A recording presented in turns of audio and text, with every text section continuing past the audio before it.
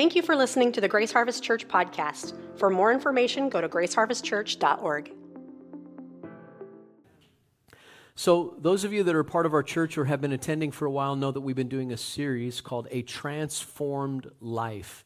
And we're going to continue that today. And what we're going to do is we're going to look at the fact that one of the ways that we're transformed and that we're changed as followers of Jesus Christ is through communion, through the Lord's Supper, through the Lord's table. There's a lot of different words, through the Eucharist. But we are changed. When we encounter God's presence in communion and we meet Him by faith in communion, He does something to our lives. He changes us. How many of you believe that?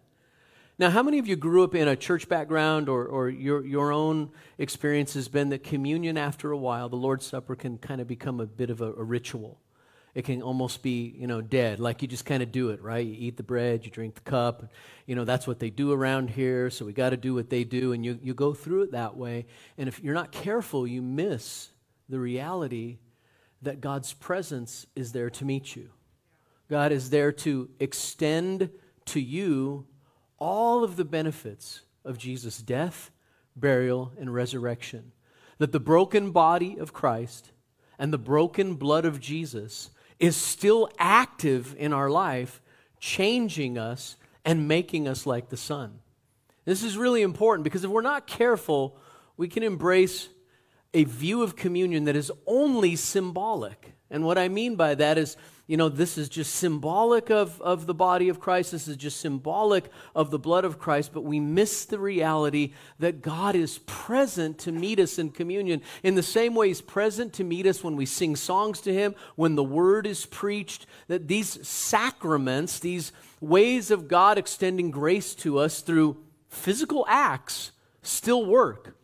So, by the way, I don't believe that, the communion elements turn to the blood and body actually of Jesus, but I don't believe that the Scripture teaches that communion is merely symbolic. There's nothing in the Christian life that is merely symbolic. Everything is to have an impact upon us. And the Holy Spirit is involved in all that we do so that what we do becomes life-giving. Am I talking to anybody? So we're going to look today at something that is really powerful. We're going to see that communion in the New Testament came from the Passover meal in the Old Testament.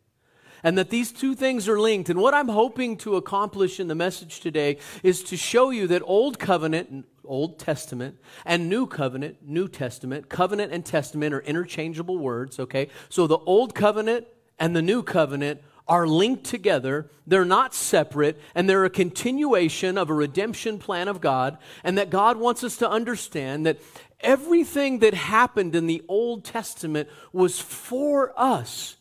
It is to speak to us, it's to show us the nature and the character of God and the journey that we have as children of God, with God, in the same way that God worked with Israel.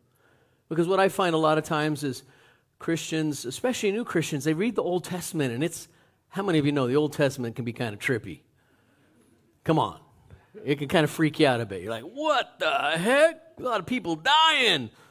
God's people are bad, right? You start reading it, and you're going, what is happening here? And we don't understand that all of it is something for us today. So here's a little principle for you. When you're interpreting the Bible interpretation in theology is under a category, I know I'm using big words, a category called hermeneutics. Hermeneutics is the interpretation of Scripture. You follow me? So when you interpret the Bible, and all of us do it, there are right ways to interpret the Bible and wrong ways to interpret the Bible. When you interpret the Bible, that classification of theology is called hermeneutics. Okay, so what we want to do today is look at one of the laws or the principles of hermeneutics. And here's the principle I want to share with you. It's the principle of seeing all of Scripture, but especially the Old Testament in this case, through the lens of Jesus Christ. And so as you read the Bible, what you actually do is you look back. In the New Testament, you look back through the person of Jesus, and you see that through Him, everything in the Old Testament is interpreted through Jesus. you see that through Christ is a shadow of the cross. And so as you look through the life of Jesus, you see Jesus is everywhere in the Old Testament. Starting in Genesis and going all the way through Malachi, we see Jesus. We see Jesus in every book. But you won't see him if you don't understand that he is the fulfillment of Scripture. In John chapter 1, verse 1, it says, "In the beginning was the Word, and the Word was with God, and the Word was God." Verse 14 says, "And the Word became flesh," became embodied, "and we beheld his glory." And what's that talking about? It's talking about Jesus. So Jesus is the Word. That's the Greek word logos, which means the full story, the full narrative, the full explanation of God. So what is that telling us? I know we're going deep here in theology, but here's the point. Everything that the Bible had to say from Genesis to Malachi and then even afterward, everything the Bible had to say, the whole story of God's work with his people, with Israel, all of it finds its fulfillment in the person of Jesus Christ. Jesus is the Bible in a body. He's God in a bod, and he's the full of Scripture in a body. And so if we want to understand what God has to say to us, we look at Jesus. And as we look at Jesus, we look through Jesus and his person, and his shadow is cast over all of the Old Testament, and suddenly things we didn't understand before begin to become alive. We understand things in the Bible we couldn't see before because we see them through the lens of the one who only can interpret them, that is Jesus Christ. Okay, so that's a principle. It's really, really important when we read the Bible that we understand we are reading it in the post-Jesus world. Well, in the now-Jesus world. Right? We're reading the Scripture through his person. And everything that the Old Testament had to say was about him. So we're going to look at a story in the Old Testament today that is part of the most important story of the Old Testament. I'm going to tell you what the most important story of the Old Testament is, and I'm going to tell you why it is.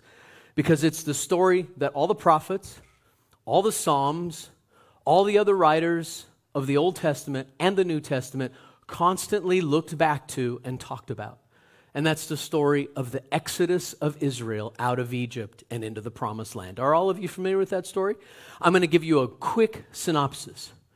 God's people came out of 3 men and their families, Abraham, Isaac, and Jacob. Jacob had 12 sons. Those 12 sons became 12 tribes. Those 12 tribes went into Egypt and became slaves. And for over 400 years, they were slaves in Egypt. And Egypt was a very dark nation that worshiped many false deities. And they had a fixation upon death and upon darkness.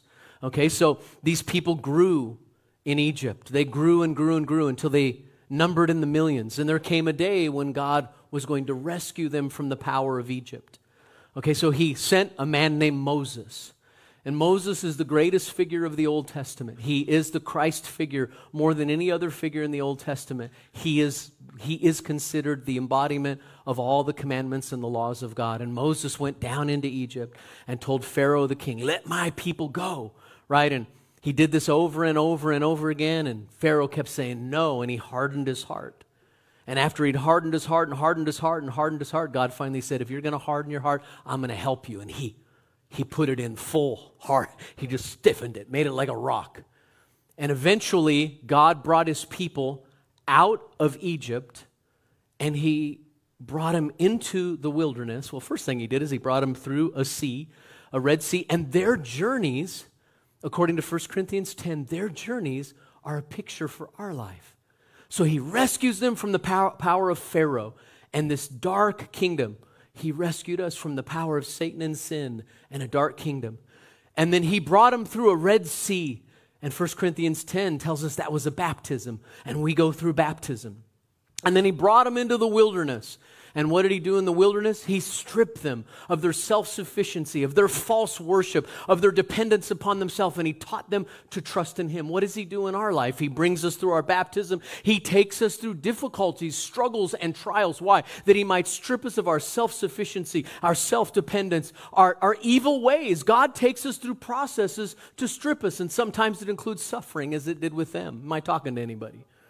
Right? And he brings them through this process, and after they've gone through this process for a period of time, they eventually come to a point where they cross over into their promised land.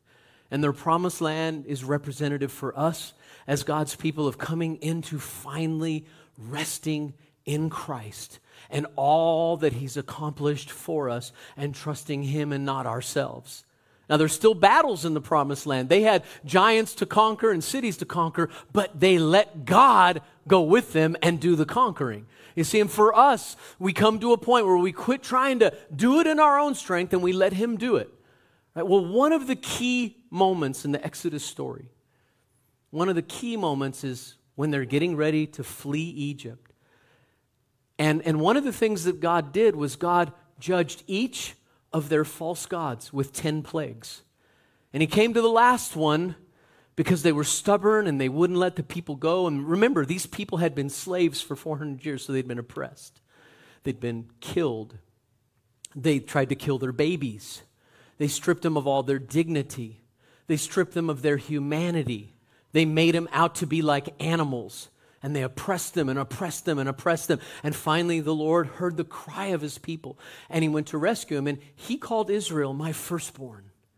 And Egypt wouldn't let His firstborn go. In fact, Egypt would often kill their firstborn. And so what does God do? He says, I'm going to deal with your false gods. I'm going to deal with the firstborn. And He brings them to this feast that became a yearly feast. And do you know, even today, Jews all over the world celebrate this feast. It's called the Feast of Passover. And in Passover, when Jesus walked the earth, He showed that Passover was really about Him and that Passover was fulfilled in Him. And He redefined it and He inserted Himself into the middle of the meal. So that's what we're going to look at today. And then I'm going to draw some principles out of the Passover meal for communion. We're going to have communion at the end. But I'm going to draw some principles out of the Passover meal that apply to our lives. So this is what we're going to do today. We're going to go into an Old Testament story that you might feel like doesn't have any relevance for my life. And I'm going to show you that it's relevant for you just like it was for them. And it counts right now in your life. We're going to draw some lessons out of that Old Testament story. Are you ready to go? You still with me? Come on, you got to help me out. Now, if you're new around here, like every once in a while, you got to give this Doug a bone. My name's Doug, by the way, if you're new. And you do that by just giving me a nod of a head or a yeah or a good word or something. That just helps me out, okay? Just know we're engaging. You don't have to say that, though. That's going too far. But thank you. Thank you for your encouragement. Okay, so the first thing I want you to see is that Passover was a shadow and a symbol ultimately of the Lord's Supper and of Jesus. And I want to show you that Jesus, when He was doing the Lord's Supper, communion, He was doing Passover. So look at Luke chapter 22, verses 7 and 8. It'll be on the screen. Luke 22, 7 and 8. It says, Then came the day of unleavened bread. That was part of the feast, on which the Passover lamb had to be sacrificed. So Jesus sent Peter and John, He sent them into the city ahead of time, saying, Go and prepare the Passover for us, that we may eat it. Now, have any of you in this room ever gone through an actual Passover meal? Anybody in here? Okay, several of you have. It's powerful. And every element of a Passover meal has symbolic richness to it, something about Christ. Well, what Jesus did is He gathered together His disciples, right? You've seen the painting, Leonardo da Vinci, right? That's who painted that. They're all on one side of the table looking at Him. Remember that? That's what actually did not happen. Okay, it was, but they were probably on the floor. The table was raised up. They were laying on pillows. And Jesus is taking them through the Passover meal. And He's taking them through several different elements. It had several elements. They're eating bread. They're eating lamb. They're eating bitter herbs. And between each, they're drinking some wine, and each glass of wine represents something. And Jesus came to a certain point in the Passover meal, which I won't get into right now, and He inserted Himself there. And He said, this is what Passover really is. Okay, so we're going to look at Passover. The original Passover is so relevant to our time, and I want you to see that right here. So we're going to be looking at Exodus, the second book of the Bible, chapter 12, verses 1 through 13. So you with me? Any note takers in this room? Don't raise your hand. Okay, here we go. Verse 1. Now remember, I gave you all the backstory. Here's what's happening.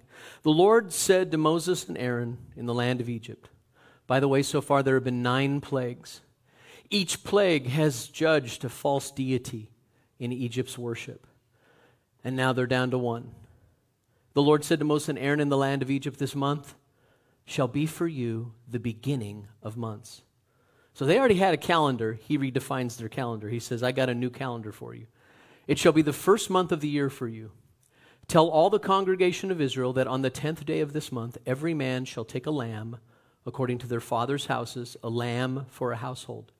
And if the household is too small for a lamb, then he and his nearest neighbor shall take according to the number of persons, according to what each can eat, you shall make your count for the lamb.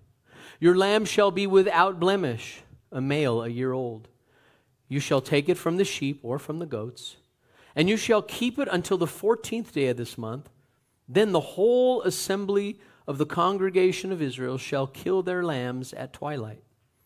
Then they shall take some of the blood and put it on the 2 doorposts and the lintel of the houses of which they eat it. The lintel was the top crossbeam. They shall eat the flesh that night, roasted on the fire, with unleavened bread and bitter herbs they shall eat it. Do not eat any of it raw or boiled in water, but roasted, its head with its legs and its inner parts. And you shall let none of it remain until the morning. Anything that remains until the morning you shall burn. In this manner you shall eat it, with your belt fastened, your sandals on your feet, and your staff in your hand. And you shall eat it in haste. It is the Lord's Passover. For I will pass through the land of Egypt that night, and I will strike all the firstborn in the land of Egypt, both man and beast. And on all the gods of Egypt I will execute judgments. I am the Lord. The blood shall be a sign for you on the houses where you are. And when I see the blood, I will pass over you, and no plague will befall you to destroy you when I strike the land of Egypt. Whew, that's pretty heavy, isn't it? So let's walk through this. And what I'm going to do, you saw it in the text in its context. I gave you the background. This is now God saying, this is a feast you're going to eat. And it became a perpetual feast that they were to eat every year, a perpetual commandment. And this is to remind you so you remember what I did for you, how I took it personally, and I went and fought your enemies for you so that I might rescue you and bring you into your own land. So this is God working, fighting on behalf of his people. But I want you to notice for us what this means. Now remember, and this is what we're doing, we're looking through the person of Jesus and his life, and we're letting him interpret to us the text now in light of who we are and the time that we live, okay? So here's the first principle. If you're a note taker, the first principle is the Passover was a time of new beginnings. Jesus makes all things new every day. Amen? His mercies are new every morning. We're not continually bound to the sins and the mistakes of yesterday. Today is a new day. That's the nature of God. You know, one of the names of Jesus is the Alpha and the Omega, the beginning and the end. He's the first in the alphabet, and he's the end of the alphabet, and he's everything in between. But what does that tell us? If he's the Alpha, what is he saying in that? He's saying, look, every day, every morning, every second of every day can be a new beginning if you trust me. You don't have to be bound by your past stuff. You know, you may have really blown it last night. You may have really blown it on the way to church this morning. I say this often, but maybe you and your spouse got in a fight on the way to church. It happens, I know. Your kids are annoying you. You're annoying each other. Somebody's late. You're pulling everybody out the door. You're stressing out. Somebody goes, bah, bah, bah, bah, bah. Somebody else goes, well, you, bah, bah, bah, bah, bah. And then you walk in the door. Praise the Lord. It's so good to see you, brother. Right? And you put on the whole thing, right? You walk through the door. You were just snapping at each other. And now you're sitting here and I'm reading your mail and you're feeling, uh-oh. Well, you know what's beautiful? Right now. In fact, today at communion, you can make it right. Because Jesus is the one who is the God of new beginnings. Secondly, there was a lamb for each household. Salvation has to begin in the household of every family. God has provided a lamb, and that's Jesus, for each of our families and each of us as individuals, and he's more than sufficient to satisfy all our hungers and all our desires. Why is this so important? Because we, by nature, are people who compare. Have you ever noticed that? I saw something the other day. Somebody was speaking about this. They said that based upon studies, I don't know how they figured this out, based upon studies, every individual fills 12% of their thinking in the course of the day. Again, don't ask me how they came up with this. I'm just quoting it. It could be spurious, so go check it out. But supposedly 12% of our thinking is us comparing ourselves with someone else. Think about that. Almost one out of every, or more than 1 out of every 10 thoughts that passes through your head is a comparison thought, an envy thought. Why are other people, we have a tendency to look at other households. We have a tendency to look over the fence and see that the grass is greener over there. And I'm telling you, I've had a struggle with my lawn the last couple of years, and that's a real thing. Right? We don't realize the reason it's doing so much better is maybe it's built over a leaky septic tank. You just never know, right? Here's the reality. We have a tendency to compare. And we think sometimes, wow, that person's super spiritual, or they're so godly, or wow, what a family. Jesus is really with them. I wish he was with me like he was with them. And that's really sad. Because the reality is that Jesus is a sufficient lamb and a unique lamb for every house.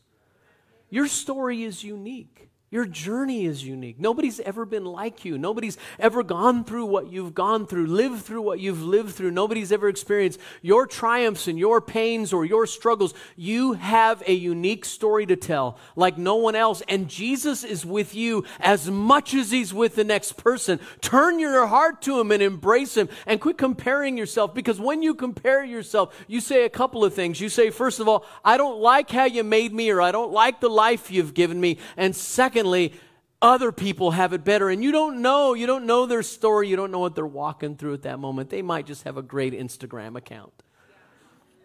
Their TikTok videos might be really cool, but they might be a mess. So leave them alone and let them walk with God in their own way and understand there's a lamb for you. Amen. Number 3, share the lamb with your neighbor if you have too much for your own family. In Christ, we always have too much of Jesus for our own households. We do. We have too much. So we're called to share with our neighbors and our brothers and sisters in Jesus. Share Jesus. He's able to multiply himself. Listen, all of us in this room have more than enough God. We just don't realize it. If you're a follower of Jesus and he's in your life, he's given you more than you can contain. He's more than you have capacity for. What does that mean? You have to share him. Tell others about him. Share his love, his grace, his goodness, his favor on your life. That doesn't mean you got to go out and preach to everybody. It means you share the love that God has put in you with others.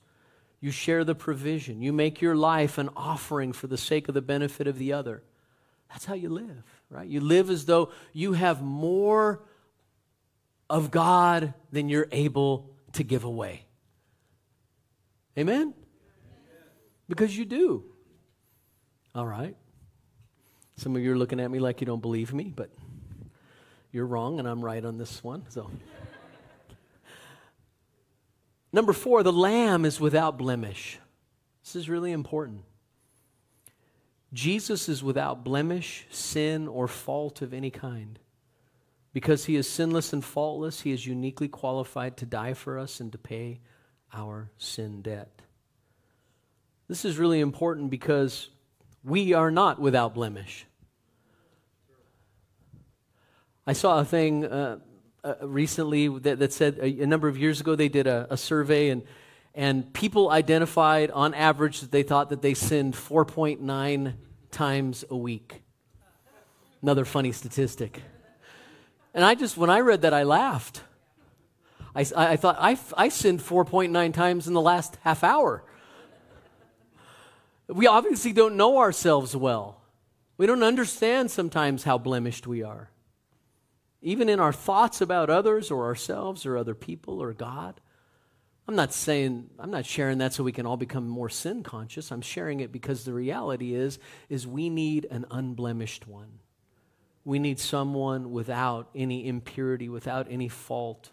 He's perfect. And I don't know if you know this, but there is pretty good evidence that at the moment that Pilate, the governor of Rome, was examining Jesus, and he was looking him over and listening to him not defend himself.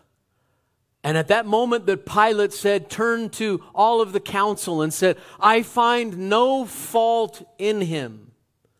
Behold the man. At the moment he was doing that, Israeli families all over that part of Jerusalem and a part of the world were in the process of examining their Passover lambs. And they were looking at them to see if they had any fault. They were examining them. And then once they found one, they would show their family and they would say, behold the lamb. And everybody would rejoice and celebrate. At that moment, Pilate is presenting the Lamb of God who takes away the sin of the world, who's unblemished and perfect. And he's saying, behold the man. And the man is the lamb, and he's without fault. Amen. And then the lamb's blood is to cover our doorposts and our households. The doorposts are those areas where we enter and exit each day. When we enter life, work, relationships, temptations, we need to remember that Jesus' blood covers us as we go out.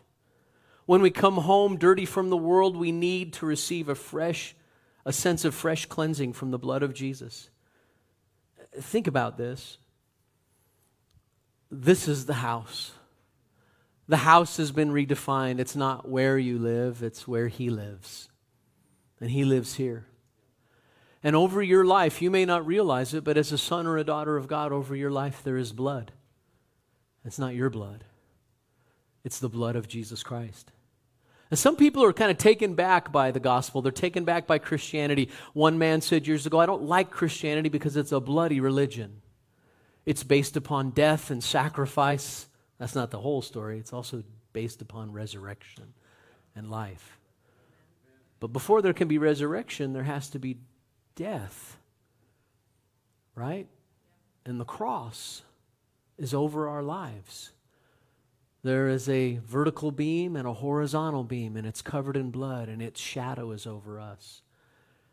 And it says of our lives every day as we enter and as we exit and as we go about our lives, it says we're covered, we're forgiven, we're washed. And not only that, but the death angel can't touch us. And when we talk about the death angel, we're talking about that which would take away the life of God from us. Yes, we all physically still die until Jesus comes. But we're not under the authority of death until He says. See, our life is covered. And then when you eat the lamb, you've got to eat all of it.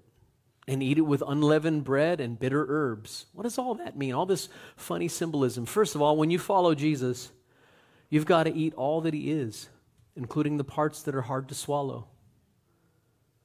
You know, these days especially, many people, many followers even of Jesus, are following a Jesus that doesn't exist.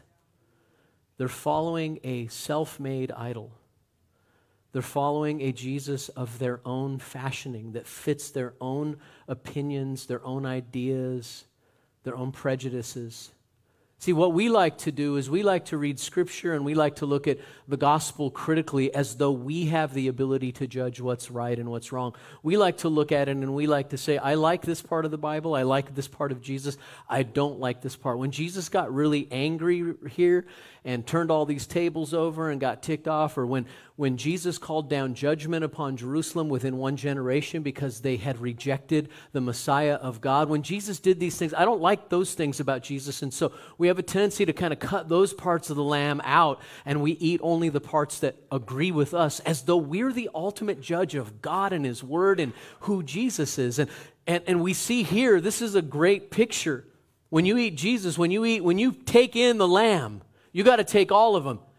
Now, that doesn't mean you don't wrestle. That doesn't mean you don't struggle. Every time I read Scripture, every time I look at God, I look at Jesus, I look at His dealings with His people, I am confronted with things I really struggle with, things that I wrestle with, things that I don't fully understand. And I wrestle with those things. I struggle with them. I process them with God in prayer. I read what others have had to say about it. But there are some things that I just have to say, I don't know that I get that, Lord.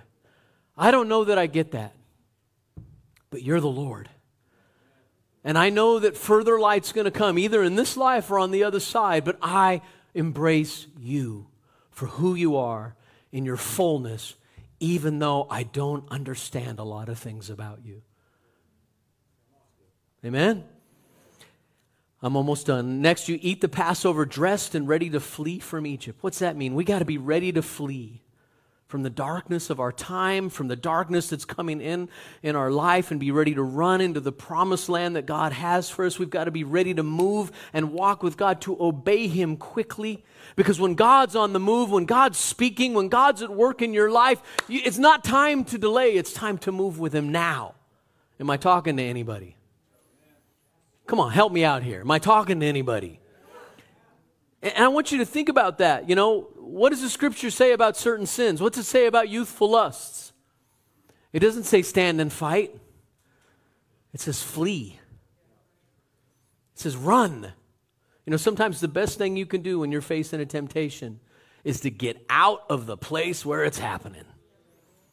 Right? Joseph ran out of Potiphar's wife's house. Potiphar's house ran out. He ran so quickly that part of his outer cloak was taken from him, and she had it. Why? Because he knew, I got to get out of here. Danger, danger, danger. Sometimes in life, the only way to get away from the power of darkness is to flee. And Israel had to be ready to get out of Egypt now. You got to go. You can't stay. Some of you are in circumstances and situations, I just feel to speak this, I feel like there are people even right now that are in relational situations that are really bad for you. Whether they're abusive or there's a darkness there, you know it, and you're trapped and you're hooked, and maybe you need help. But I'm going to tell you, sometimes the best thing you can do is run. Get out. Get away. And listen, I'm not talking to people that are married in Jesus Christ and you're just mad at your spouse, okay? Somebody's like, oh, I finally got the word of the Lord. No. Felt like I better cover that one. Okay, so people are like, I'm out. Pastor Doug said it. All right, and the last one is this. God judged His enemies and ours through the death of the Lamb of God. You know, when Jesus died, He actually, it's really powerful. Did you know that His death destroyed death? Did you know that according to Hebrews 2:14 and 15, through death He destroyed him who had the power of death? That is the devil. And released all of those who were all their lifetime subject to slavery because of the fear of death. Think about this. When Jesus wanted to defeat death, He died. Why? Because death couldn't hold Him and didn't have a right to Him, so He beat death. He rose from the dead. And in so doing, He set something in motion through time and space. His death became the defeat of darkness. Amen?